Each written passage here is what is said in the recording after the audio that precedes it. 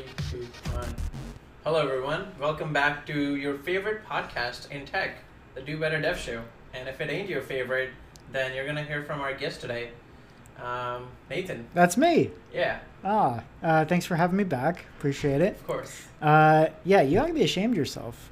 There's one show that stands above the rest when it comes to tech, despite its audio quality, and that's us. And that's us. And yeah, and if you really judge it by its content, then you're a bigot. You know what they say about podcasts? Don't judge a podcast by its content Yeah, or its audio quality. exactly. Yeah, Just its album art. yeah. We're cool people. Why don't you like us? Why aren't we your favorite? Yes. Yeah. So anyway, I think now that we're done smearing our potential listener, Yes. how's it going? Oh, it's interesting. You Yeah. know what? I'll start with my the most frustrating thing.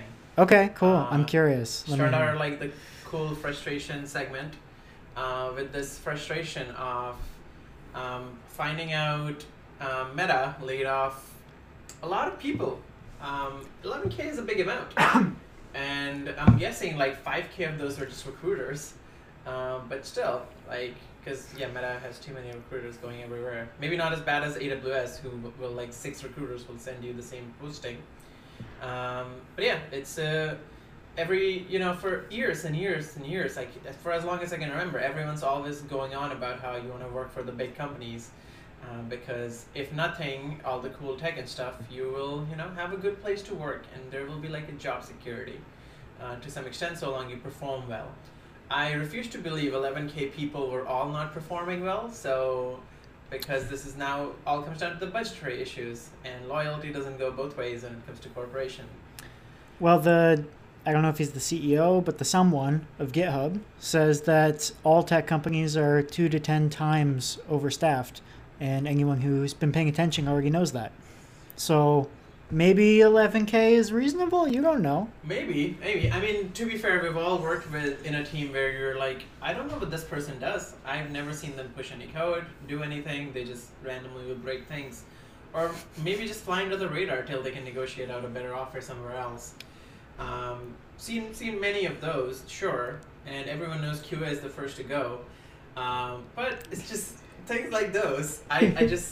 It's a bit frustrating because you don't know if it's an entire department, you don't know who is making the decisions on what basis, what if people are new, what if they're too new, you don't have enough data to fire them because they haven't been performing or whatever. You can't qualify someone as a low performer if they've been there for 3 months, right? So things like that where I'm just okay, you know what, maybe that's happening, other companies are still hiring, sure, money just moves around.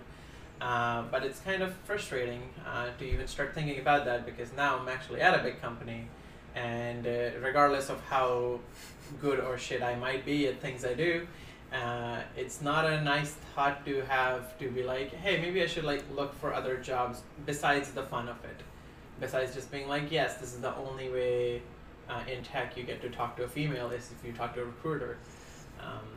Yeah. Hey, don't hate on my COVID plan. That was how I kept my social engagement below zero or above zero. Was HR screening calls. Yeah, I mean, for some people it might be coming back. Although the last 3 recruiters I've spoken to were all men, so I don't know. That's why you don't have over. That's why you don't have another offer lined up yet. That's also true. All right, I am changing my LinkedIn filter to just be if it's not a male-sounding name, then just... Yeah. Just filter by, does name equal Vanessa? That's what you need. As we know, all you need is somebody named Vanessa. They'll clean your teeth. My old hygienist was named Vanessa. Vanessa got me a job. What else? What more information? What more data points do you need? That's 2 things a man needs, clean teeth and a job. So... Yeah, and perhaps one led to the other. That's true, yeah. Yeah, look good, was feel it a video good. interview? Probably. Okay. I don't remember now. It's been a while. Hmm. Yeah, there were video interviews. Now that I'm thinking of it. Wow. And they were the moment they opened and they're man, look at that guy's dental hygiene. Well, I'm thinking back actually. This was not even the current job. This was the previous job. We still had in-person interviews at that time. Wow. Yeah, I met up with people in person, sat at a table in a public space. flashed my toothy grin. They thought, wow, if he can have teeth that clean, imagine his code. Imagine his code. He probably uses really good design structures. Yeah, no bugs there. No, exactly. So yeah, they were very impressed. So that could be you. That could be me. All right. Well, I will go call up every dental place. My current one, whatever his name is, I've forgotten. Another it's dude. Not Vanessa, and No. it's a he. Yeah. So we should probably clarify. You were not let go by Meta. No. So for anyone who got that impression, I could see that being a potential miscommunication. That's true.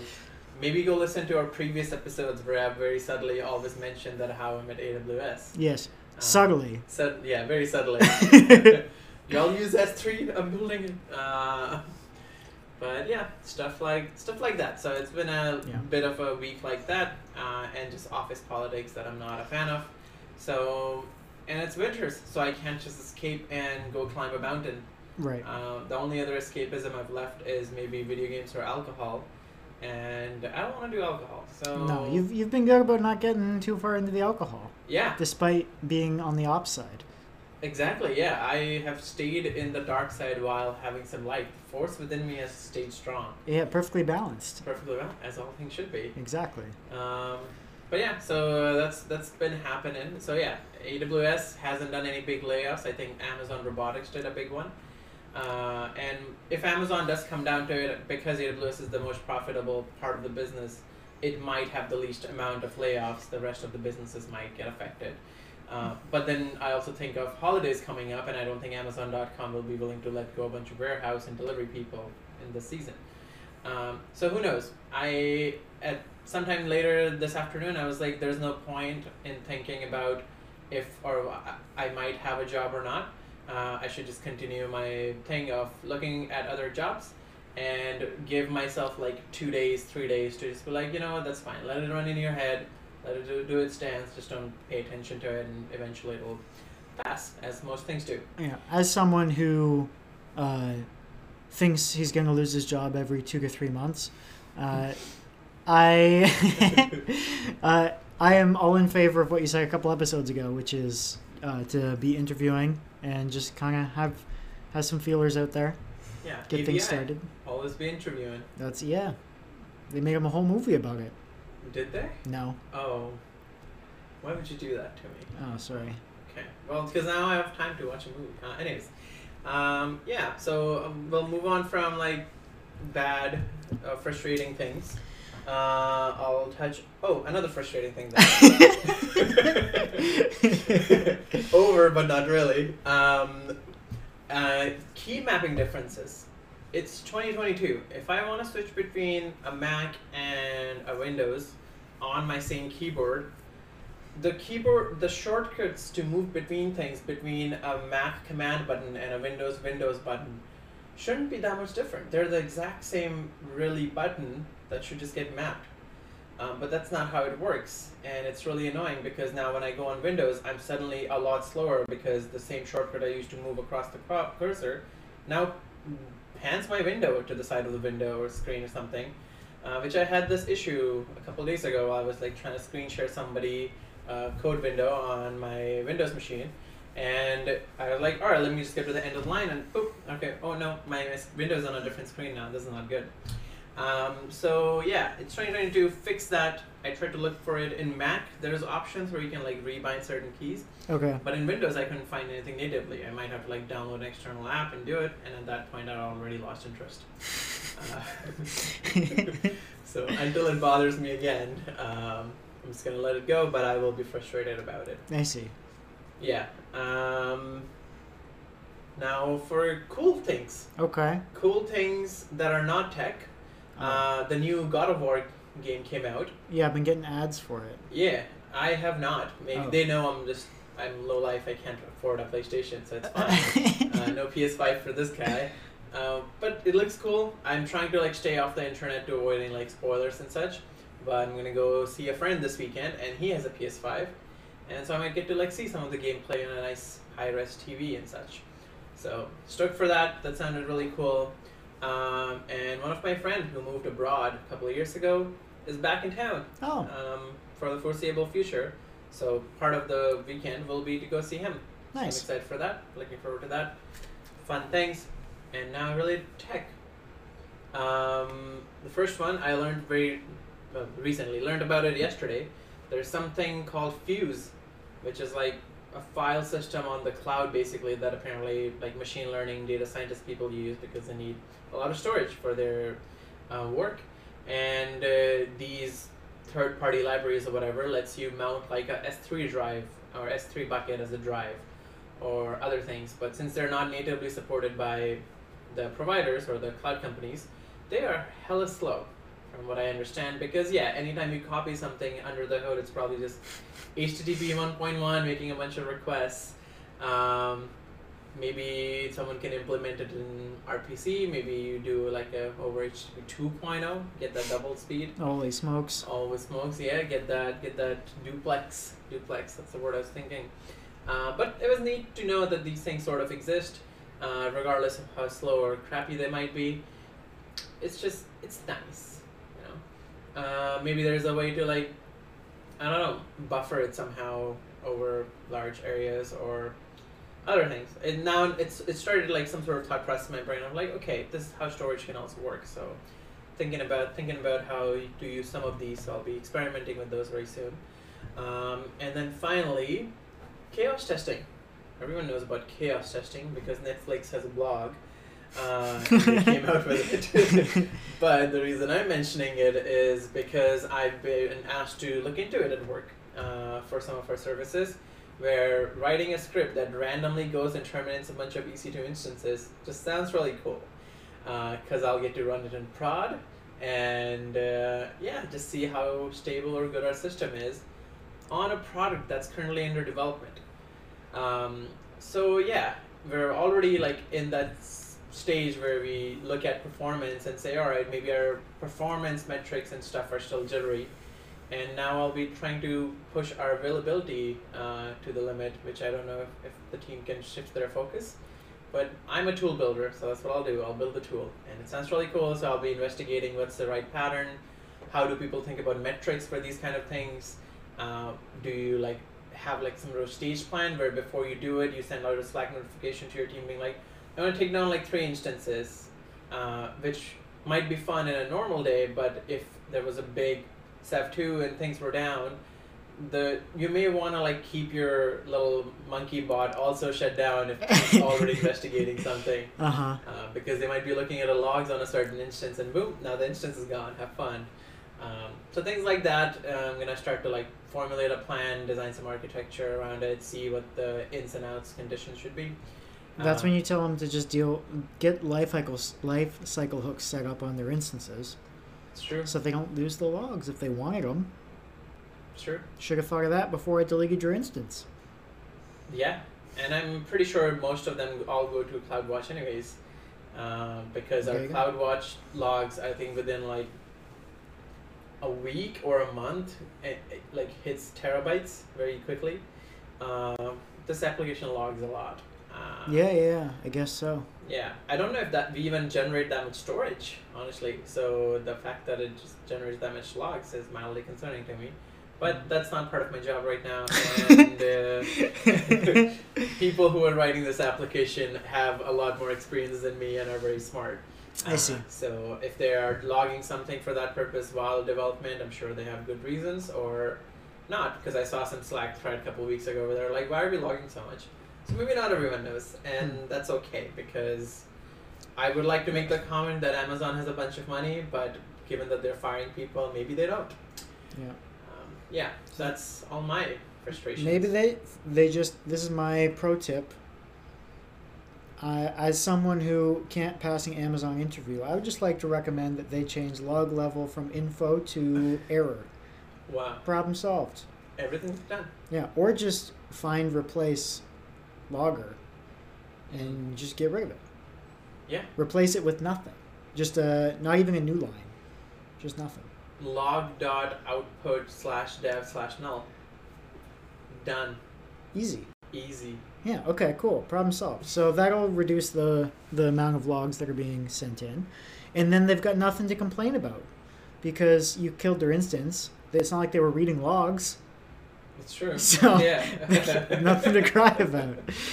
Anyway, I do want to piggyback on that a little bit because I think it's funny.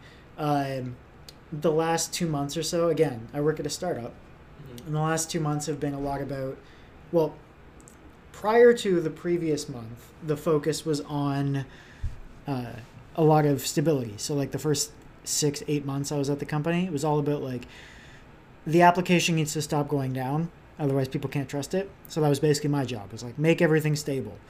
And so then once that was stable enough, it was like, okay, now we want to increase like the data quality, which meant people just threw like a ton of Argo jobs in there and scheduled them way too often. So then it was like, well, the Argo jobs don't have enough compute. They keep crashing with out of memory exceptions. So it was like, well, we should probably write better queries. And then it was like, no, we're just going to up the memory request and limit. And so now we've got these Argo jobs that request like 32 gigs of memory. Wow. And then the result of that is that they can't get scheduled, which means I need to increase the number of nodes in the cluster and the instance size. And so I do that, and then those errors go away, which is good. So we've got a stable application with stable Argo jobs, but then our RDS costs are too high, so I do a bunch of work to optimize those and bring those down. So it was successful. It was brought down like 60% or something. But now it's no longer the highest cost. It's our EC2 costs that are the highest. Yes, so now, as of this past Monday, I got a message saying like, all right, hey, I noticed that our highest cost is EC2. What happened? And it's like, well, I brought down RDS costs. So now EC2 is highest. It's not like they went up that much. But if you look back like 3 months, they were much lower before. And so we got some savings plans. We want to fit things in there. I don't know much about savings plans, but I basically asked like, does it make more sense? Like, should I aim for X number of instances running 24/7 or X times 2 number of instances running 12 hours a day, 7 days a week? Like, is the spikiness good or bad? It's like, spikiness is bad. Flatten it out. 24/7 is better. It's like, okay, so that means like spreading out the workloads a bunch. So I've been doing that, which has already over the last couple of days dropped the cost quite a bit. But it's funny because then I have to come back and be like, all right, everybody, like, what can I delete of all this stuff? And they're like, well, we need to keep these. I'm like, well, if you need to run it somewhere, you have to pay to run it somewhere. I don't know what you want. You can't have both. And so then you gradually get to delete things and things get cleaned up. But it's the shifting priorities that I think is funny because they're like, oh, we need to log this. Oh, it's costing us too much to log it. Like that comes up at a startup as well. I've been asked to remove a bunch of our metrics that we don't actually track. And it's like, well, yeah, that's like I was told if we're not taking action on them, then we don't need to track them. I was like, well, sounds good to me, but we started recording them with the intention of taking action. If we're not going to take action, I may as well disable all of the integration tests that we don't care about every time they fail as well. So like it's a cat and mouse game. But anyway, I just think it's funny how it works in the real world, because a lot of times, in theory, practice and theory are the same, but in practice it's not. Sure. Yeah. Anyway, I thought this was something that my phone recommended to me today, and I was like, I'm not even going to send it to you. I'm just going to tell you about it on the podcast. Let me just open the actual link so I can read you the title. It's from phys.org, as in like physics. Oh, okay. And it says, crows able to understand the concept of recursion. What? No. Yeah. Researchers at the blah, blah, blah, some university have found via experimentation that crows are capable of understanding the concept of recursion. And I thought to myself, unlike GAN. Isn't that crazy? So anyway, I barely skimmed it. But they talked about, they taught monkeys and they taught crows as well about the concept of recursion. I mean, who's paying these people and why? Who woke up one day and was like, you know what? If I can teach crows recursion, I can teach that one guy on the Dubai show who shut up about it. Yeah, I think that was the goal. So anyway, I just thought that was interesting and hilarious. Far better than most of the crap my phone's been recommending to me the last few days, which will tie into one of my do-betters. Secondly, the other interesting thing was a follow-up to last week. Last week we talked about server-side rendering, and I alluded to Remix, Next, React, and Solid. This one is specific to Next and I guess React, because Next is a wrapper around React, essentially. And I think everything I said, because I was not very specific, is still correct in the episode, but I didn't get a chance to listen to the last episode in full. Normally I play it back just to see what stupid crap I said before we come and record this one. But it was 90 minutes, and it just came out 2 days ago. I didn't have time.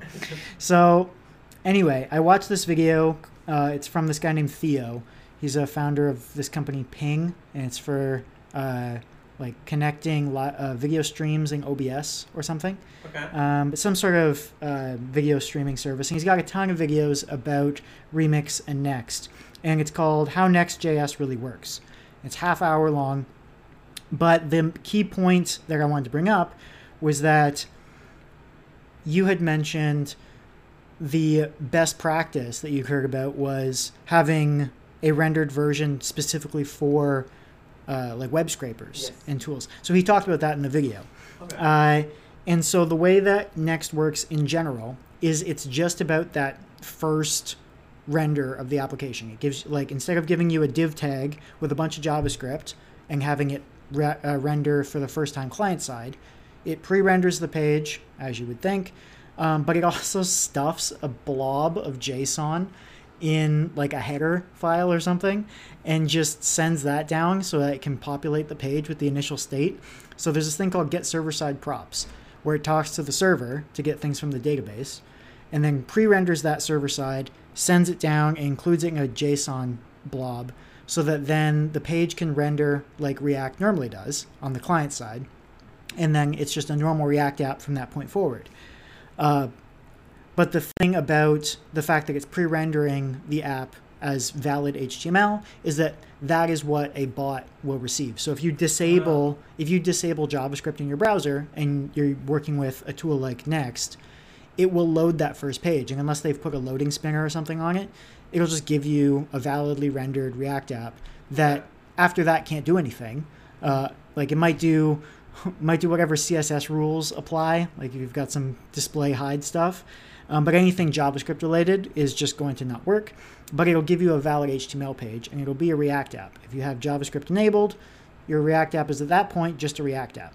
So the only real difference is empty div that's a root with a ton of JavaScript for how to create the page versus a valid first render of what your React app would look like with server-side props passing in a JSON blob, which is still hilarious. And then it just works like a React app. But I wanted to mention it because I did look into it a little bit since we talked about it on the show.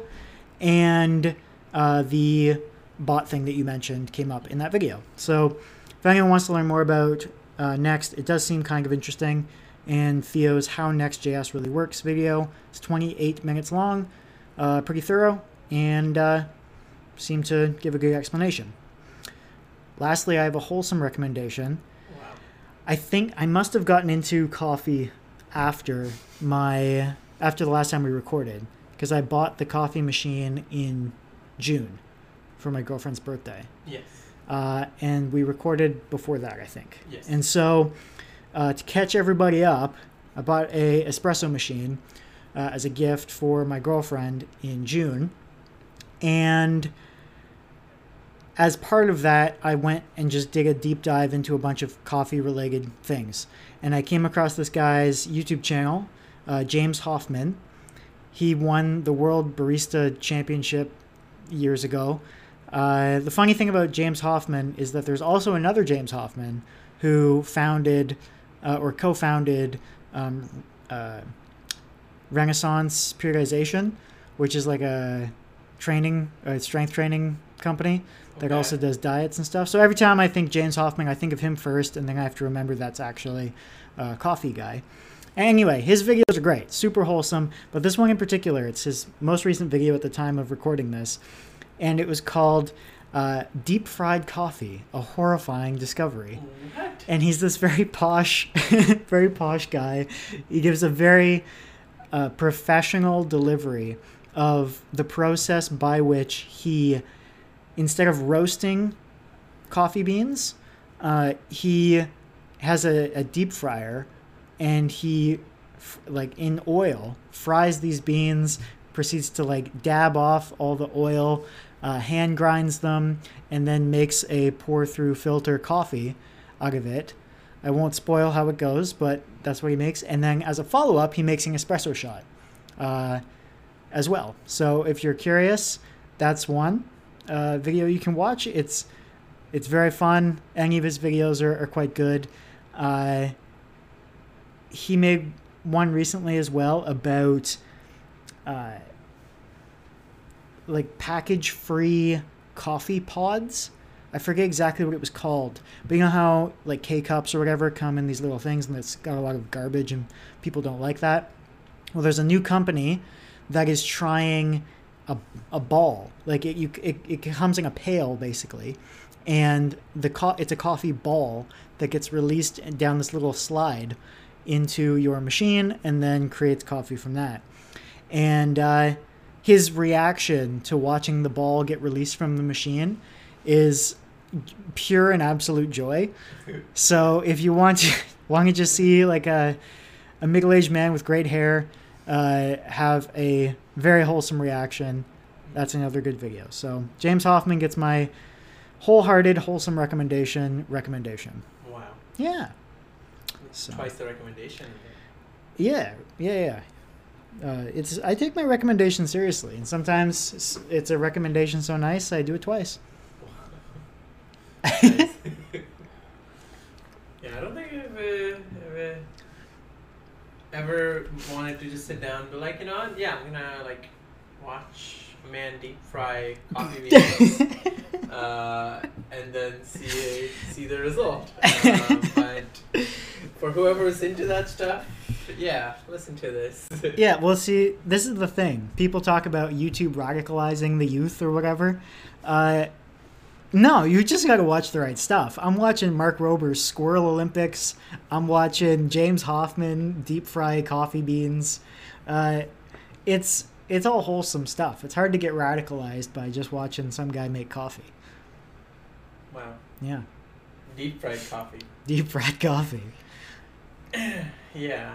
So you sent me as a potential topic for today, because we're 3 episodes into season 2 and we are completely out of content. Yes. Which also is why we're taking next week off. Not because I'm out of the area and won't be unavailable. It's definitely because we are out of content and we need your suggestions. So you should email Gian. And how do they do that? You have it's in the podcast. It's in the notes? It's in the notes. Okay. I've forgotten. I think it's like contact@dobetter. Something. I could look it up, but I won't. Thank you for your honesty. You're welcome. It is devshow@do-better.club. There you go. So yeah, reach out to us. The next episode will just have Nathan and a bunch of chickens that he'll have on the podcast. Yeah. Hey, you know what? It's not totally out of possibility that I could just record on my own. I have a nice quiet conversation. None of this talk about actual content. I could just talk about Rocket League, the things that people care about. Yeah. It could just be called Thoughts with Nathan. Thoughts. Yeah. It's a new thing in season 2. Well, yeah, Tim Ferriss used to do these things called the Between-isodes. And they were like 10-minute episodes when he didn't have enough content for a full episode, but he still wanted to put out something. So we just be that. Yeah. Just Thoughts with Nathan. It's our version of the Between-isodes. They do the same dev show. It's like episode 2.2.1. Wow. It's a minor version bump. I'm all for this. I would actually listen to that. Okay. You're just sitting there. Could be you and your brother. Could be you and the chickens. Could be you, your brother and mom, and the chickens. Could be all of us. Yeah. You don't know. Sitting in the room, and then you can ask them tech things and see just their reaction. Oh, that'd be That'd interesting. Be a fun episode. Flip the script, yeah. Yeah. Just be like, what do you We're think tired of? we're tired of explaining things. I'm just Yeah. gonna ask people to explain them to me. Yeah. What is microservices? And you ask them. Right. Yeah. Okay. Well, it's a good idea. We'll see how this goes. Yes. But for real, you did send me a link to, what are they called? Structural design patterns. Right. So yeah, your little group of dorks reading textbooks Mm-hmm. and talking about them. This led you to think about this. Yeah. And Yeah. And I figured, object-oriented programming is something you more or less just always have back in the back of your head, and then you'll program something, and then you'll write code in a certain way, being like, this looks clean and extensible and such, and then you reread some of these patterns, and you're like, oh yeah, this is how I structure the code. Turns out someone thought about this before, and how code has been written for all this time. Yeah, it is fun if you go back through like the history of programming and these things being discovered. It's like, this is how you learn if you get an internship or you're like a junior dev. Mm-hmm. You just see code being written. You're like, oh yeah, this is just how we write code. But these things had to be discovered, like the famous go-to considered harmful. Like, people had to come across patterns that work and don't work and talk about them and argue and then try them. And you end up with stuff like what we'll talk about today, which are tried and true, so to speak. Yeah. Yeah, for all I know, all of these I've seen somewhere, and they just work, it's just classifying what worked for most people. Right. I'm sure I've seen hybrids of these patterns also mixed together. Sure. In a singular code base, but yeah. they just do be. So what's the first one? First one is the adapter pattern, which you can't infer anything about it from the name. Right. Like, if you heard adapter pattern, what would you think? Yeah, so picture an adapter in your head for anything. That's what you do with code. Yeah. And that's exactly what it sounds like. Yeah. So, yeah, it's an adapter. Yeah, in my head, it's an adapter. You just matter, Yes. But in other people's head, it's a pattern. It's a pattern for basically just trying to combine. It's like two interfaces that don't necessarily know how to talk to each other, so you just write an adapter. Imagine you had this like extremely slow API you were interacting with, and one day they're like, you know what, we only accept JSON, and then a new service comes and they're like, we're so much faster because we only accept YAML. And now you're not going to change your base class from doing all of this work, going to this API in JSON. So you write a little adapter that does everything your other class does, except now it takes the JSON, turns into YAML, and talks to this other service. And that's probably an example of adapter pattern. A lot of these are harder to explain unless you actually have like a file in front of you with the objects and the patterns. But yeah. Some use cases. Yeah, like, because I'm thinking of things like maybe you have a some sort of list-like structure. You've got something else that consumes list-like structures, but it makes one different assumption. You might be like, okay, well, I'll make an adapter that when it tries to call like first, but it's expecting it to be called S or something, like, I don't know, some random letter. It's like it's making an expectation and assumption that doesn't match. You're like, these basically do the same thing. I just need to change this slightly so that they'll talk to each other and use the same interface, like you said.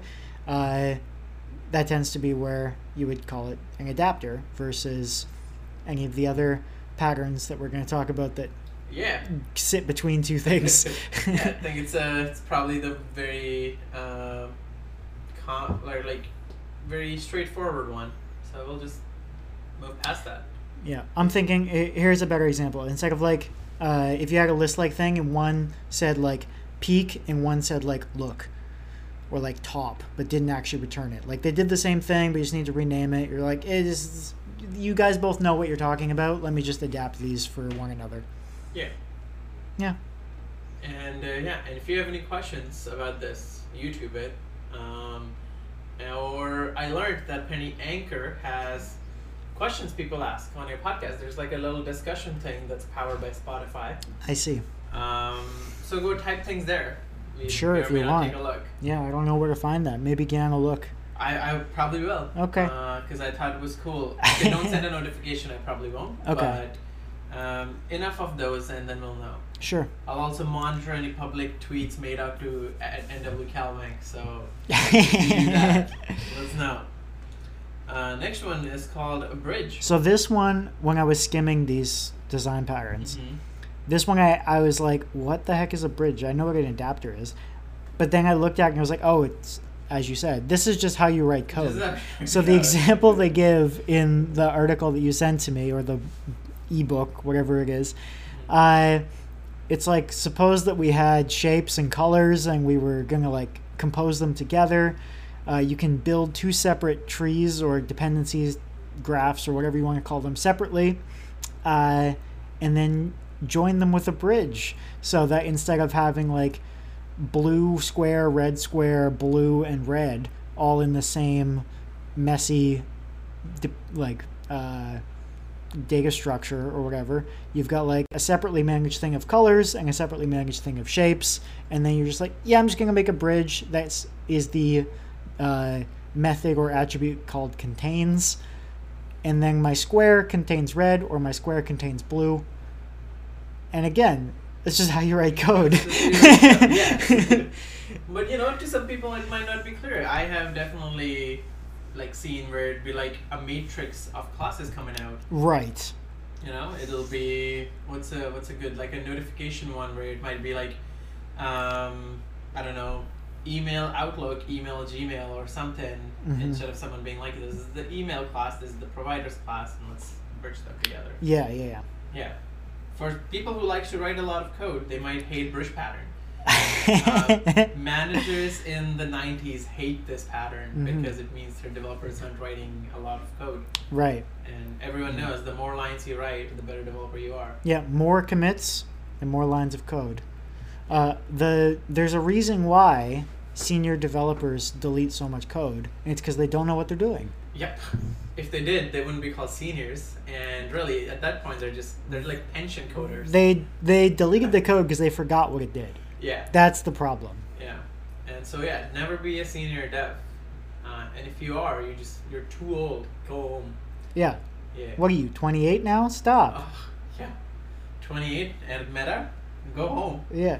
But yeah, you divide the thing. Another example I liked in the article was basically they're like, hey, what if instead of one big app code base that you then ran on different OS, you had broken out the front end and the back end of it, the GUI and the business logic in the abstraction implementation, and then each implementation could have different parameters based on if it's for Linux or Windows or Mac, but the front end can look the same. And I was just like, oh, so you're talking about putting the visual layer and the data layer separately? This is crazy, and then bridging them with the API? Whoa. Yeah. But apparently you can do that in but I get concepts like these might not be obvious for someone who's just only looked at classes, right? You know about APIs, you know about services interacting, you have the bigger context to be that's just how you bridge. This is part of the reason why I recorded so many YouTube videos when I did, was because I knew it was stuff that as I learned it, I'd be the best at explaining it, because I still remembered not knowing it. I made a few videos in a series about JavaScript promises, and I was like, this is the best time for me to make these videos, because I remember 3 weeks ago when I was less confident or didn't understand something about them, and then I could make a video that's like, okay, I know what you feel like right now, because I also didn't understand them very recently, and so this is what I've learned. And right now I'm sitting here trying to imagine not understanding how a bridge pattern works. I was like, I can't comprehend what sort of question you would have, or with the adapter. I'm like, it does what it says. I don't know. I don't know. Yeah, it does the thing.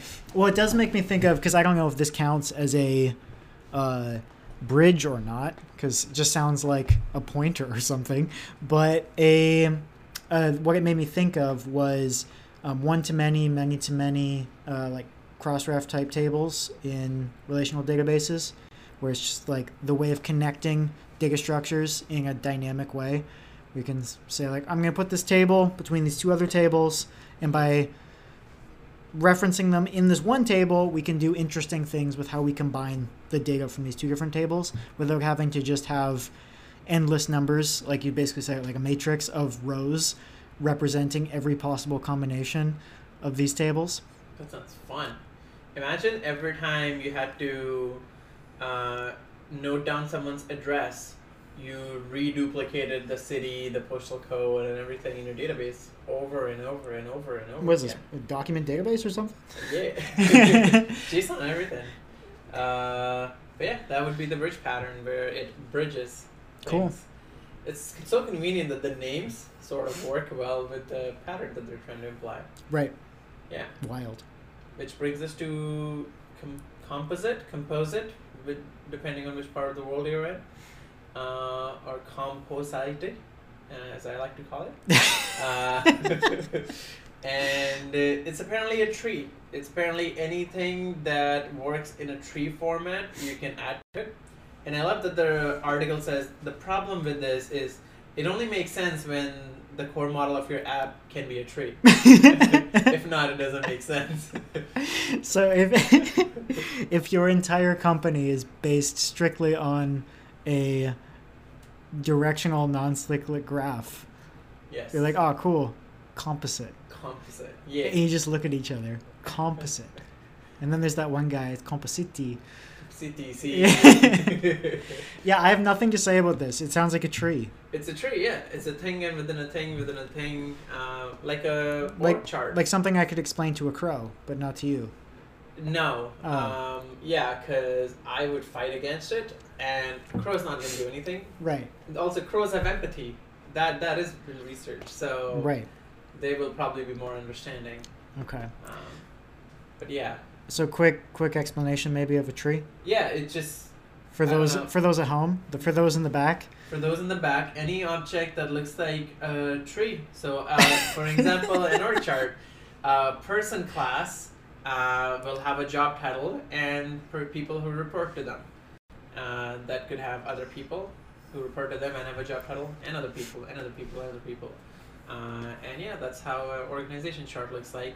Or the example this article gives is you have a big box, and within that box there could be items or other boxes, and those other boxes will have items or other boxes.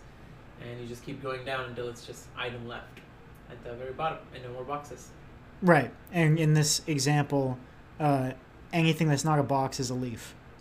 Yes. I see. Yes. This article's amazing. It's so funny. Yeah, and they had this whole recursion example where, like, one of the people goes talk to the other one. It's like, hey, what's your price? And it's like, hold on. And then it goes ask its child. And then they ask their child. And they'll go to the down and pop right back up. Which sounds like a weird, frustrating concept. I don't know what it's called. I never learned about it. And I refuse to learn about it. But yeah, anything that's not, it's a leaf. So that way you can, I guess, just show data, represent a tree-like structure in a tree. It's called a composite pattern, composite. I've never heard of this, but I've read a lot about trees because I enjoy them. They're a recursive data structure. Wow. Yeah. Your favorite being try. No, dude. I'm so frustrated by tries just because of my Wealth Symbol interview.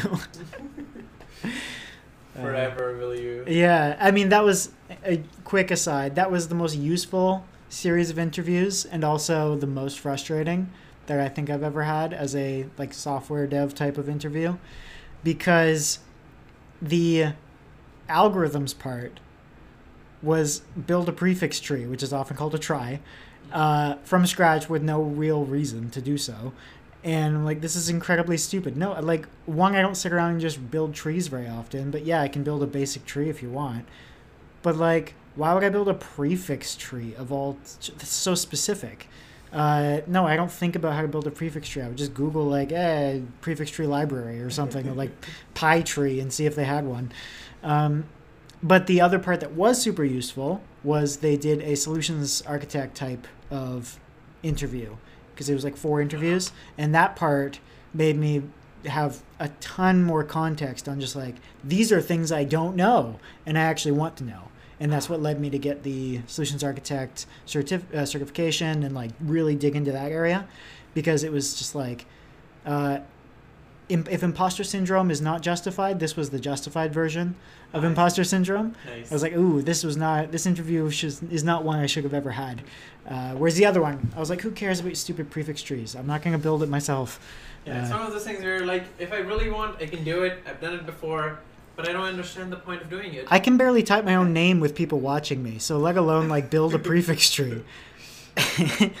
Well, instead of thinking of it as a tree, do you try thinking of it as a bunch of linked lists? A list of linked lists. That's a throwback. Yeah. No, I didn't think of it like that, actually. Interviews make people say and do stupid things. That's right. Yeah. Yeah, I was like building, or I was just I had a list, and I was like, oh, this could be a double-ended queue. To which I was just like, yeah, I guess. I mean, every list can be a double-ended queue. It could also be a stack. It could also be anything. It's an array. Depending on where you stuff the data and where you remove it, it's a different object. It was not fun. Anyways, the next one, and the one perhaps everyone who's ever typed even a line of Python or Java has used, decorator, where they also mention it is also known as a wrapper pattern, which people write all the time. Yeah, so decorators, at least syntactically, seem very special, but all they're really doing is receiving the function that they're decorating and then doing something before, and then passing whatever it returns into that function. So it's just composition with a cool syntax. Yes. But it's very useful. Probably the most useful thing, arguably, that I ever wrote in code was a decorator at not my current job, because I don't write code at this job apparently. You're a YAML expert, yeah. Well, no, we don't use YAML. Argo. It's a lot of Argo and Pulumi. But yeah, at my previous job, we had a 5-6-year-old Django code base, and we wanted to add audit logging to it. And fortunately, essentially every endpoint that was a basic CRUD endpoint inherited from the same generic Django base class. And then everything that was special didn't, or at least it had special cases. And so I made a class, first of all. I made it. Well, yeah, I was thinking through, I haven't had to think about this in a while, but I made a class that performed all the actions necessary to do the audit logging. So that class made a bunch of assumptions about the methods that were available, what arguments they were passed, and the fact that it was a basic CRUD operation. There weren't side effects that you needed to worry about or related objects or anything. It was like RESTful, you give me an updated version of this object to a put endpoint. I'm going to take that, diff it, return the updated version, and I'm going to audit log who did it and the diff, the before and after. And so it had a bunch of assumptions in it. And because it had a bunch of assumptions, I could then just take that class, make it into a little decorator, and then slap that decorator onto any of these CRUD endpoints. And with one line of code, we have full post, put, delete, create, whatever, endpoint audit logging. And it was kind of like magical once it actually happened. I was like, oh, this is amazing. People like make a ticket. They're like, oh yeah, add audit logging to these endpoints. And it'd be like, here's my PR. It's 3 lines of code. And then they look and they're like, oh, wow, yes, this is a ton of audit logging. This is great. And then the special cases, it was like, okay, create a separate class that has none of the assumptions.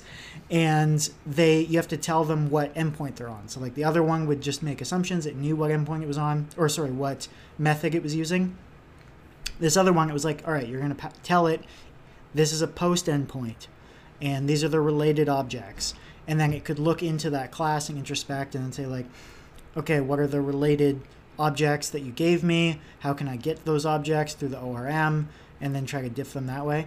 So there was like a lot more nastiness on that side.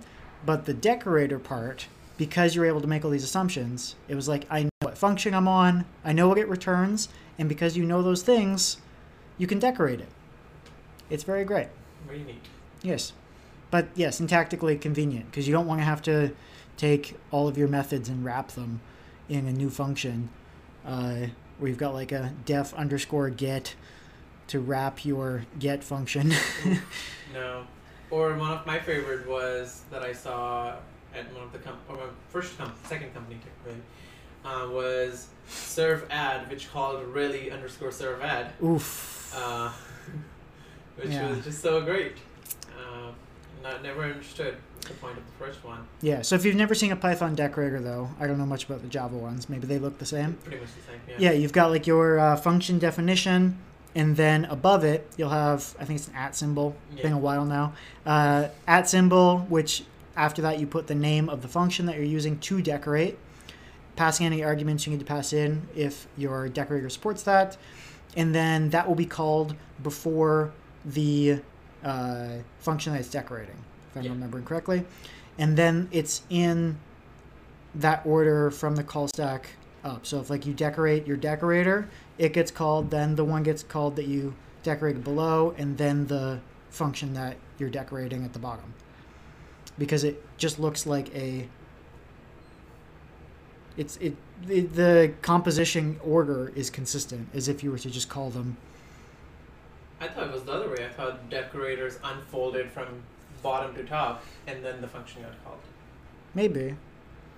I have to hop into a REPL. Yeah. And the see. cool thing is, you can wrap decorators on other decorators. I'm just gonna call them wrappers because you wrap them. Yeah. You know? One is the functionality, one is how it looks. Yeah. It's a stupid distinction, but it's a wrapper and it wraps, and you just keep wrapping until the day you die, or your program exits, either or, whichever is closer. Sure. Yeah. But yeah, I just big fan. I also like that the first example I think of as decorator is Russian nesting dolls, and that's the one they have. I see. And my phone's frozen. But yeah, decorator problems. I guess one of the problems is now you have to like think about all the decorators. So if you're trying to debug, now you have to like go through each one to be like, did we mess this up here? Did we mess this up in the other wrapper? Maybe one decorator calling the other one isn't doing its job. But that bad thing only happens when you're wrapping something and now you're doing like something funky with the data before you send it up to another wrapper. Because you might have something that, wraps around a function and says, anytime you're about to send JSON to an endpoint, turn it into YAML. And then you have another wrapper on top that is supposed to take the JSON and log it, but now it has the YAML, and now it's sad. Right. Yeah, if you're doing modifications, like something that just takes the input, creates a side effect, and then passes that input straight along, that's probably safe. No concerns there. Yeah. It's just like, and maybe it sends out a signal or whatever, and then just takes the input and passes that input along, but as it's executing, it's just like, hey, I got this thing that happened, and then something might be listening to it. Yeah. That would be a safe way of doing it. But yeah, really it's just wrapping functions around functions so that functions can stay simple and you can reuse the other functions. Yeah. It's nothing special. That's great. It's especially great. It is especially great. I take it all back. It's nothing special, but it's really special. Yeah. And then we talk about a facade. Right. This one was strange. I skimmed it. You will pay for your insolence then. It just said, a simpler version of an interface? Sort of, yeah. It's mostly talking about how you write something that hides a bunch of functionality behind it. So your front, or one of the objects in front might just be like, get price of something, but maybe the class it's calling, now this is what is this called? It's a facade class, which goes and now talks to a whole bunch of classes, and it's like, all right, how much inventory do we have? What is this? What is that? Calculates everything and then turns it back so that you're just like, oh, this is how much one thing costs. Or maybe there's like other sorts of functionalities it needs to do. Maybe it needs to talk to a bunch of microservices. I don't know. But that's what it seemed like. It was basically like any class that reads a bunch of complex classes and simplifies the functionality to the consumer. I see. Facade. GraphQL is just a facade. everything really is, if you think about it at the end of the day. Yeah, I mean, hey, I'm not in there flicking transistors and seeing what's going on. It's all a facade. It's true. Or the example they give here is a video converter. You might just like call a class and be like, all right, convert the video. This is the source. This is the whatever, and it goes in. It mixes the audio. It changes the codec. It does a bunch of things and then writes to the disk. Maybe buffers it. Who knows? Who knows the compressions it might be doing? Yeah. If you want to learn more about that, kind of, sort of, not really, search YouTube for Programmers Are Also Human. He made a video about FFmpeg. And I didn't understand most of it because I've never worked directly with FFmpeg. And didn't understand most of the jokes, but it's a great channel, so recommend. I thought it was pronounced FFmpeg. Well, you also said composite or whatever, so who knows? That's true. And the next one, which gave me mild like flashbacks, is called Flyweight, and it reminded me of Flyway, database migration tool we were using for a project we worked on together. Okay, so explain Flyweight. I skimmed it again, and I forgot. Flyweight, it here says, also known as cache, where the whole point of it is anything that could be shared amongst a bunch of objects is shared. Oh, right. This was, like not duplicating all the data in your objects and sharing them somewhere. Exactly, yeah. Right. Yeah. So if you were, I don't know, rendering a bunch of grass and you have a picture of a single grass, maybe instead of creating 1 million copies of that in your memory, everything reads from this one JPEG you have, or PNG if it's a high-res game. Yeah, and then, which again, by now, you look at something like that and you're like, that's just how you code. Why would you duplicate something in the memory over and over? But then remember, you might also be one of those people who takes a giant string from an API and passes it along to a bunch of objects instead of just a pointer to it. So, don't judge. You might just be someone who writes JavaScript. That's true. And you don't know that this is a thing. Yeah. That pass by reference exists. Yeah. Anytime you want, here's a copy. Yeah. No, they do. That's the problem with JavaScript is that functions and objects are passed by reference, but strings are primitives that are passed by value, and so it's the whole thing. You stringify. You take an object that you got received by reference. You take a JSON stringify version of it and pass that along. It's the whole thing. You've lost the reference. Wow. It's now the value itself. So. It's disappointing. Yeah, there's going back to something I talked about in a previous episode with the Primeagen, one of his videos about speeding up JavaScript. I think it was called making TypeScript blazingly fast, as you might expect. He compared looping over something and sharing objects in a heap and just modifying the keys and then returning them versus creating new objects every time. And the comparison with the speed over the course of 15 seconds, 30 seconds, I don't remember. A lot of time was spent in garbage collection, as you might expect, from throwing away all these objects and creating new closures and things, which hurts me physically that is such a performance hit because I like closures and functional programming type of things and like reducing all that.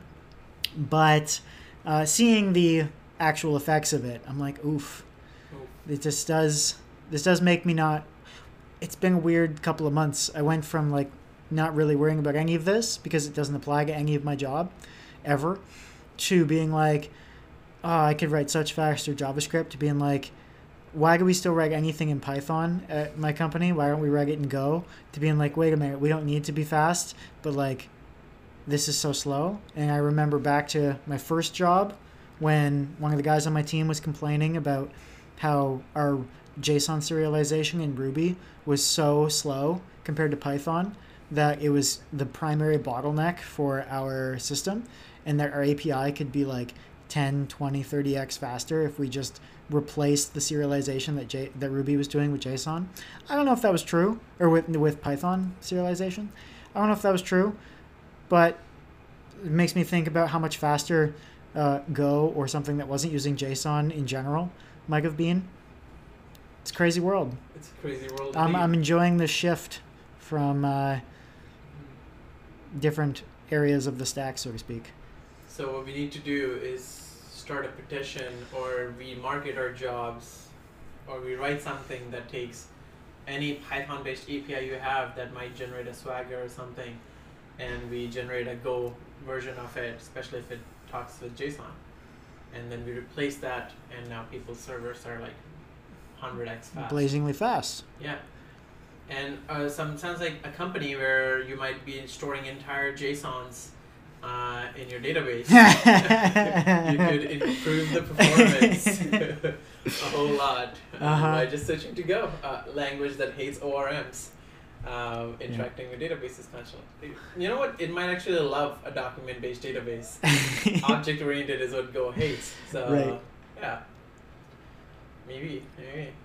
Yeah, I think we maybe a future episode should be about like moving through different parts of the stack, because like there's a lot of different areas. There's the focus on things like what we're talking about today with the more language level or like code style level things. There's like the stylistic parts of contributing to a team and making sure things are consistent. There's front end, back end, performance concerns versus like dev experience concerns of writing things. Like that's the whole pitch of Ruby. It's like, oh, it's like writing English language. It's like, yeah, but I don't want an if else unless in my code. Thank you very much. And then there's things like Go that's like we allow you to do it one way except for assignment, which we accidentally let you do two ways. We're sorry about that, but it goes fast. And then there's Rust, which is like, if you can figure out how to write this program, it will work. Yeah. And it'll be very speedy. And the infrastructure side, the more like monitoring side, like there's a lot of parts, and I've been trying to move through it to stay interested in my career. I wonder how long it takes for us to just go back to being like, have you guys heard about assembly? Right. It's blazingly fast. Even C uses it. Yeah. Your math libraries in Python that you import so that they're faster, so you can run your machine learning. It's kicking out to C, and you know what C's kicking out to? Assembly. Yeah. I actually learned that apparently in NumPy, a lot of like their sum and other functions they write is actually like somehow talking, like bypassing the C level, because that's what Python does, and they're like, no, we gotta be faster. So they're just somehow directly doing assembly execution and such. Wow. So I wouldn't be surprised if there's just a NumPy library just soldered onto the tensor chips that Google makes. It's like this section here, this is the NumPy section. Yeah. We've bridged the gap here. It's a physical codification of the NumPy library. We update it with every minor patch. Yeah. Buy our new hardware. Buy it now. Buy everything now, honestly. So, if you have the money. Yeah, if you have money and a job still. But yeah, that's Flyweight. You know, if something's being duplicated, don't. Yeah, just don't do it anymore. Yeah, Jeez. Keep it one way and just make sure it's read-only so that multiple things aren't reading while something's modifying it. That's bad. I think I have a blog post called something like... It was about pass by reference versus value. Uh-huh. So if you don't understand Flyweight and the jokes we were making about reference versus value, you can read the blog, nwcalvank.dev. Tell your friends. Yeah. It will. It's something like... pass by reference versus value. Once you get it, you get it. Because like I don't remember how I could make my brain not understand that concept. It's so obvious. But the idea of pointers at one time was unclear to me. So it's unclear to you. Maybe read the blog. Yeah, because the more you look into it, the more you realize pointers should just be taken care of, and I shouldn't have to keep track of them because it's hard, and I don't want to do it. So, but it's so cool that exists. And I wouldn't, if I'm writing something for performance, I would take more attention to it, but I just hate it. You know, I don't want to deal with it. If I did, I'd be writing Rust, which I'm not. And the final pattern we have is a proxy, which sounds like the name, where you provide a substitute or a placeholder for another object, where proxy controls access to the original object, allowing you to perform something either before or after the request gets through to the original object. So I guess kind of a bouncer at a club. I suppose. Yeah. And this is we're not talking about forward reverse proxy. This encompasses both of those, because you could do either before or after. Wow. They're both proxies at the end of the day. But yeah, if you're like, hey, this original object is just not doing it, I'm gonna throw some proxy in front. I don't want anyone talking to my main person, so I'm gonna have the proxy like, I guess you would have a proxy object that can either fetch data from a database or the cache. Yep. Redis always 100 plays. Yeah, just go talk to it instead of letting everyone talk to your database. You're like, no. I'll decide if you're gonna get data from the direct database or from the cache, or I just tell you no, go home. No data for you. You didn't pass the auth decorator. Yeah, true. Look at that. Ties it all together. Oh, wow. Yeah, and yeah, who knows? You might, as part of proxy, have adapter somewhere in there too. You know, I mean, once you get advanced enough, you could mix and match all of these, which probably would happen in real world. But yeah, proxy is exactly what it sounds like. So I guess the only one that doesn't do what it sounds like is flyweight, because that sounds stupid. Just call it the cache pattern. I don't understand. And the composite. Right, which is just a tree. It's just a tree. The tree pattern it's a data would be structure. so much more clearer. Yeah. Why'd they rename it? It doesn't make sense. I don't know. Maybe the person writing the book was just like, nah, too dumb. We gotta make it like sound relatively smart but obvious, but not so obvious for some. And then they printed it. And this is a real old article. I see. Or the site looks sort of new, but the content is old. Okay. Yeah. I also found this like YouTube video of some guy. He explains the differences between them for like 27 minutes. But while he's talking about things, he'll just be like, oh, no, maybe not this. And you're like, maybe prepare for the video before you start making it. Unlike this podcast where we don't. Right. But then again, we're not a YouTube video, are we?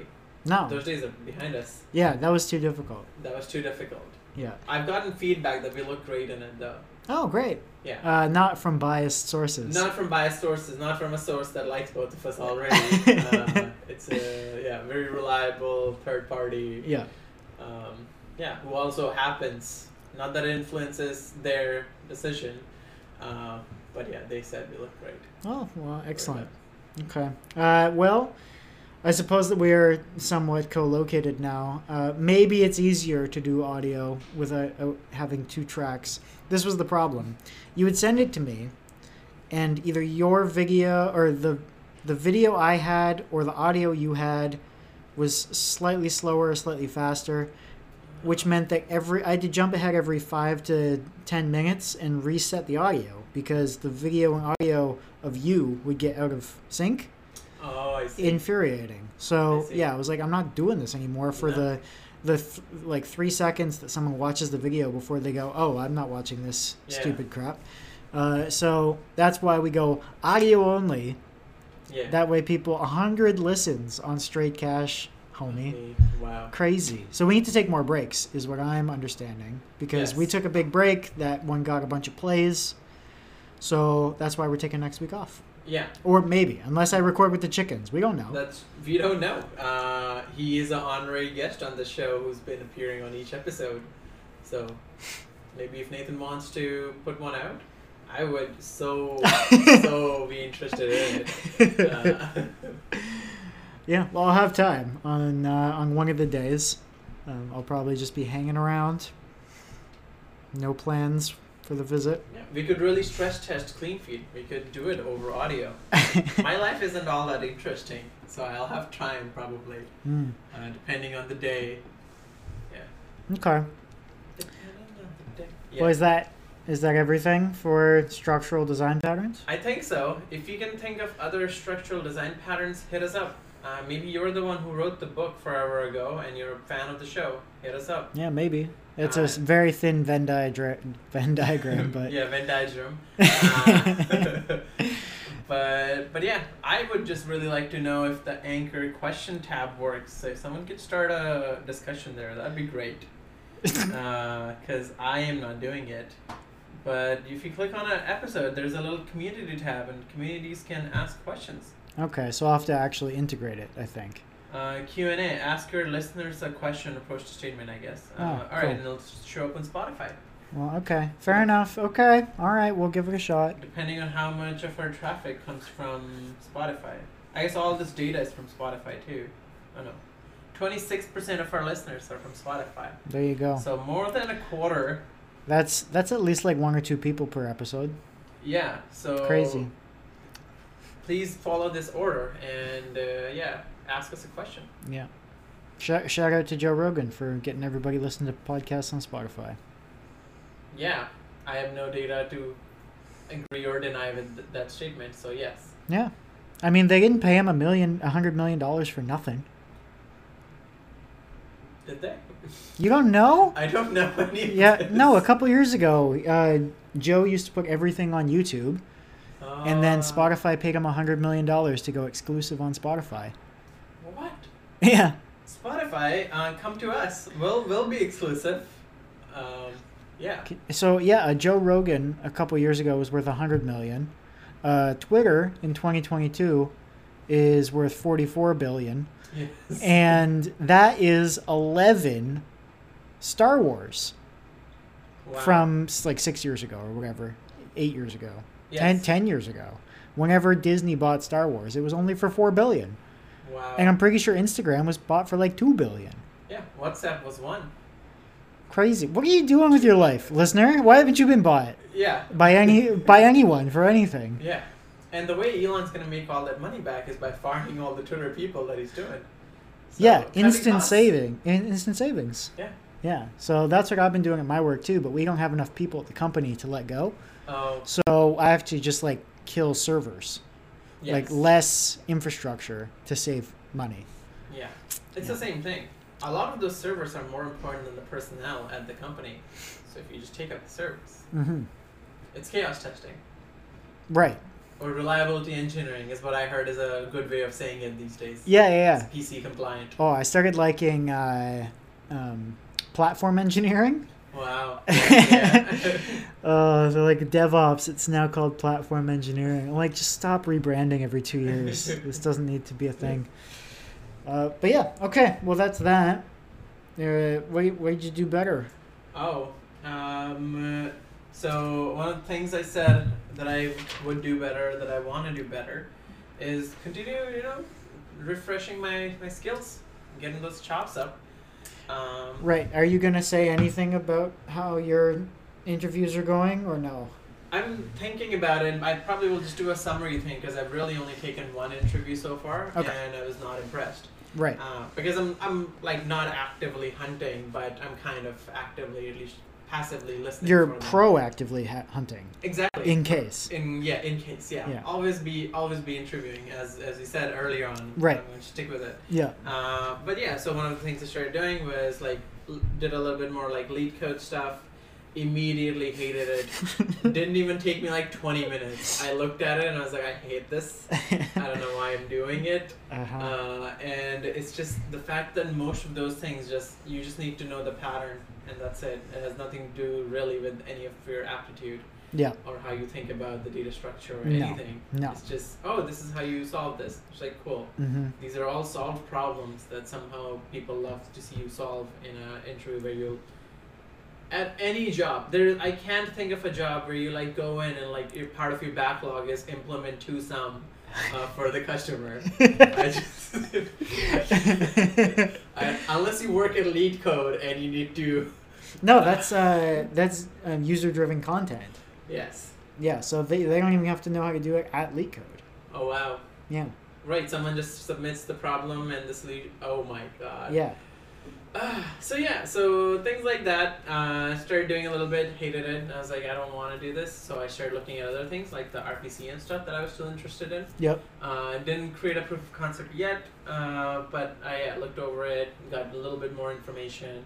And I was like, yeah, this is still kind of cool. I might build that application of clicking buttons, but now instead of doing a UI thing, I might make it like a client-server CLI of sorts.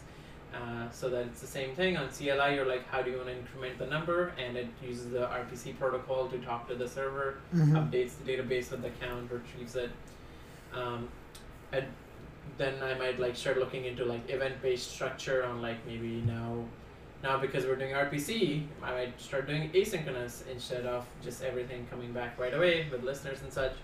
Still looking into that, but nothing that have been built there because of the interviews and the sad thing that I always still have a 9-to-5 job, which requires a decent amount of my attention every once in a while. So yeah, doing that, and then I did better on the book club.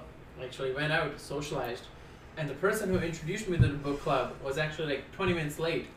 So I had to go in and talk to a bunch of people without the person who introduced me to those people.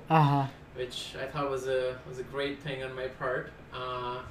Yeah, like the most humblest, I know I am, but it was so great because those people were wholesome software bros and they were very self-aware about it. They're like, yeah, we're just a bunch of software bros, man. So always love those kind of folks, and that's where I chatted about all of these things, and that we've chatted about in this episode. And that's all I did on the Did Better, because turns out talking to recruiters and trying to filter through jobs is still a bit of a tedious process because you'll get people saying, do you want to like be a Ruby on Rails full stack developer? I'm like, where in my profile did you see anything referring to that? I know exactly I have one line in my entire resume and LinkedIn that's about Ruby, and that's it. So I don't know why they think I'll be a senior Ruby on Rails engineer willingly. So yeah, that didn't please me very much. But yeah, still looking through that. So for doing better, I'm gonna continue doing the application. I'm gonna bring back the waking up. I've been doing this thing where I wake up around like 8ish now for most days. Okay. Morning gym has disappeared. I just wake up 8ish, maybe go around in the middle of the day for a little break, which is usually ends up being like 2. So by the time I finish my workouts, I'm like, oh, work day is over. I guess I'll eat. Now I'm eating dinner at 4. It's just all weird time-wise. Okay. So I'm going to try to fix that and bring some order back into my life so that when I go on vacation, that order gets messed up again. Right. And I can come back and do that. And I'm saying this because I probably won't if I don't. I'm going to go buy some vitamin D tablets because I ordered them online and they didn't come. So now I have to like go in person and buy them myself like the good old days. Or like how people used to do it, I guess. I mean, I don't know why you would buy vitamin D tablets online anyway. Just get them in person. Because I get 10% discount on Amazon.ca, and they just come straight to my door. But isn't that like up to a very low limit of like a grand? Yes, yeah, but it's like up to $1,000 or something, I think. But I don't buy enough things on Amazon, and year end is coming. I think I still have like $400, $500 left on that discount with the 10% things, which I'll probably never use. I see. So if you need to buy stuff from Amazon, let me know. Okay. We'll get you that solid 10%. Yeah. Hey, or any of the listeners. In this economy. Am I right? Yeah. But yeah, I'm gonna do that and continue to find joys in my life because yeah, it's darker now again. It's been raining less, so I'm happy about that. I don't mind the snow or cold as much. Blue skies have been really nice. Yeah. And like even today, to go to the gym instead of biking, I was like, it's a little sunny. I'm just going to walk. I'm going to maximize the exposure to the light. And now that I know someone might be going away next week, which I knew before but conveniently forgotten, I have to figure out other things to do and keep my week occupied so that I can feel productive because that's what winters are for. Yes. Productiveness and creativity. True. Yeah. So, quick did betters. I mentioned I was going to take some action on winter hobbies, and I mentioned like music instruments or whatever. So I had a conversation with my girlfriend about those winter hobbies, and we agreed that we both want to get a piano-style keyboard. So decision was made. No action was taken yet, but the initial discussion happened on like, hey, this is what I'm thinking. Does that make sense to you? Yes, cool. We're both on board with this. So that'll probably be the plan going forward. One of my friends still has my guitar, so I'll need to eventually, one of these years, get it from the island. I mentioned that I got into coffee in the break over the summer. And so one of the things I did over this past week was watch videos I hadn't watched and rewatch some of the original videos I watched about making coffee, like preparing the beans and doing latte art. So a lot of the latte art stuff was new. I hadn't watched that before. But it's something I do most days now, is make at least one coffee. And my latte art is not improving. So I need to figure out why. And it's almost like trying once-ish a day to make a coffee is not enough exposure to just magically learn how to do latte art. Crazy. So yeah, watched some videos, learned a bunch today, watching some of those, and reviewed some of the like fundamentals on how to steam the milk and whatnot from videos I watched 6 months ago, whatever it was when I first watched them and I started making coffee. So that's hobby adjacent, I guess. It's not like something I can just arbitrarily go do and just make a bunch of coffee unless I don't want to sleep or not drink it, which would be kind of a waste. Yeah. But it is something I consider somewhat of a hobby I'm interested in because it's not super productive or anything. It's just for fun. Yeah, invite a bunch of friends at 8 a.m. and make espresso for them. Well, we do have decaf beans that I always keep on hand. So that if people come over, it was nice having people over a couple weeks ago, and being able to be like, can I get you anything? Coffee, tea? Because I actually had coffee and tea. I'm not used to having anything ever in my home. Whiskey too. And alcohol. Multiple whiskeys and liquors and sorts of things. So yeah, we're trying to act like we have friends. Wow. Yeah, crazy, right? I said I was going to start reading Building an Interpreter / Building a Compiler. They're two separate books. I'm starting with Building an Interpreter because it's recommended. That's the first one. And so far I have written the Lexer, or at least I finished the section on writing a Lexer. I don't know if there's going to be more to it later. But the basics on writing a Lexer, and I've started on the parser. And so this has been super fun. I'm really enjoying it. One, it's nice writing something other than a hello world in Go.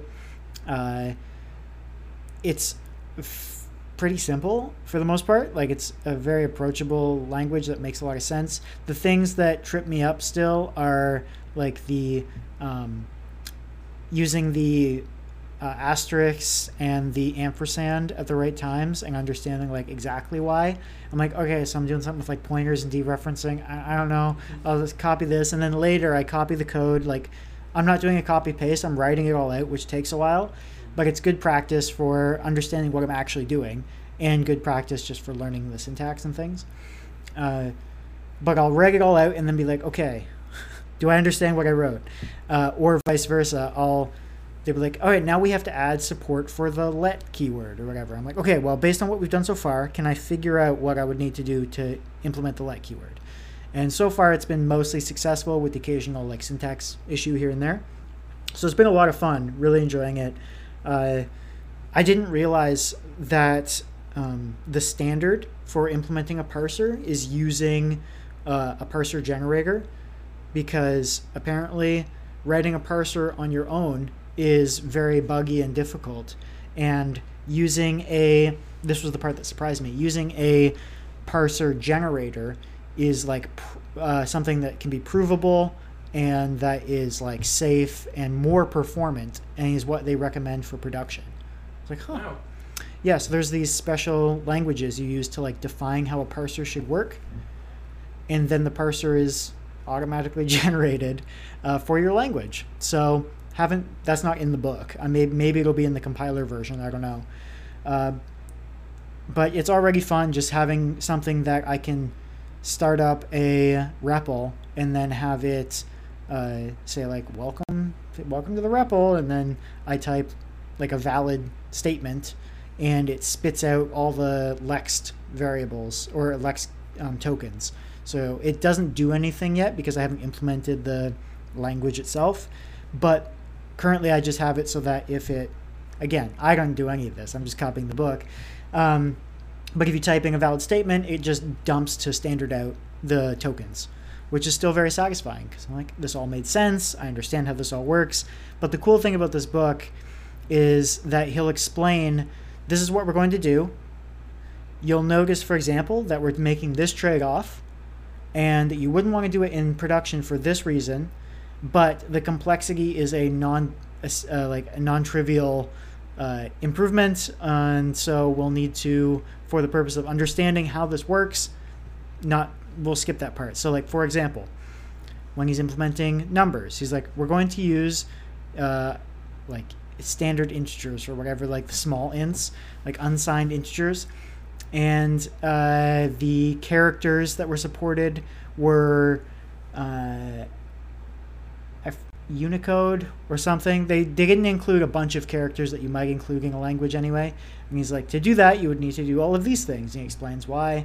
And then the other one was the Lexer doesn't tag the like line number and position or anything, is so that if there's a syntax error or something, it won't be able to say on this line, this character expected whatever, got whatever.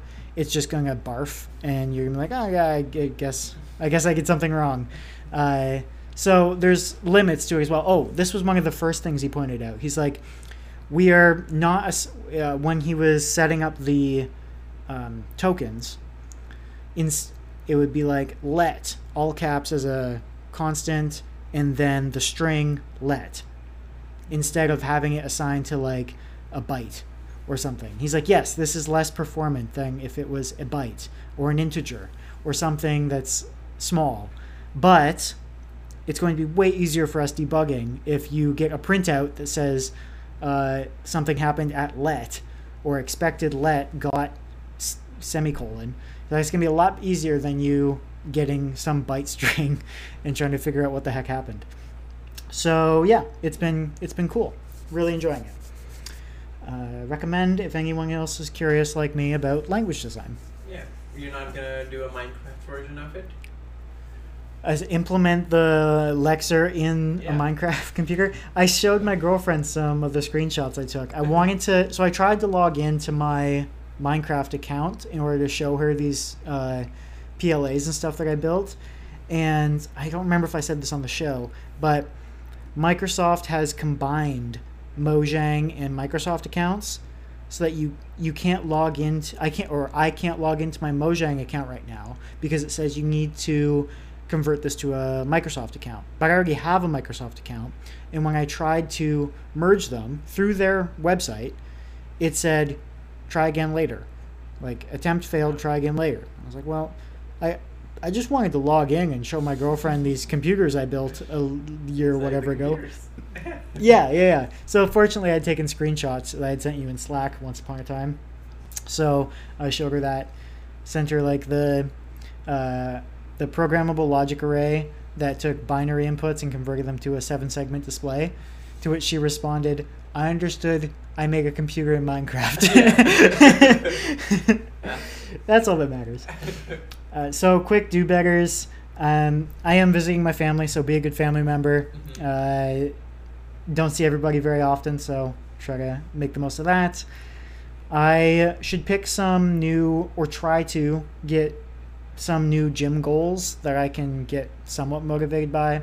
A change in schedule has helped. That was a previous do-better, was not try to get enough sleep, which has made a big difference. I've been getting consistently at least 8 to 9 hours of sleep for a few weeks now, and before I was getting 5-6 hours most nights, and then occasionally I would get like 10. So it was not good.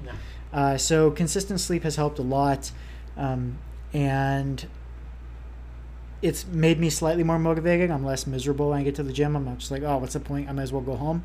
actually do want to work out, and seeing some people who are clearly also at the gym to try to improve gets me slightly more motivated than at the previous gym I was going to, where it's just not very motivating. So yeah, there's that. Did not brainstorm ideas for the dev blog, so I should do that. And that is pretty much it. Well, you're a great member of the Do Better family. Aw, thanks, Gian. Yeah. But yeah, that's us, everyone. Yeah, thanks for listening. If you actually listened to our Do Betters, I am quite shocked. I'm assuming that the drop-off would be sharp if we could see a graph of that. But that's why it's at the end. Yeah. And that's why I try to include tech stuff in the interesting, frustrating, cool as well. So that we're not just boring people with non-Rocket League things. That's true. And we didn't talk about Rocket League at all this whole episode, so... Yeah. Maybe next time. Yeah, I know. I could talk about the new mechanic that everybody's arguing about what to call it. Is it like a zap dash? Is it a landing wave dash? Is it a sonic flip? It's a cargo burr.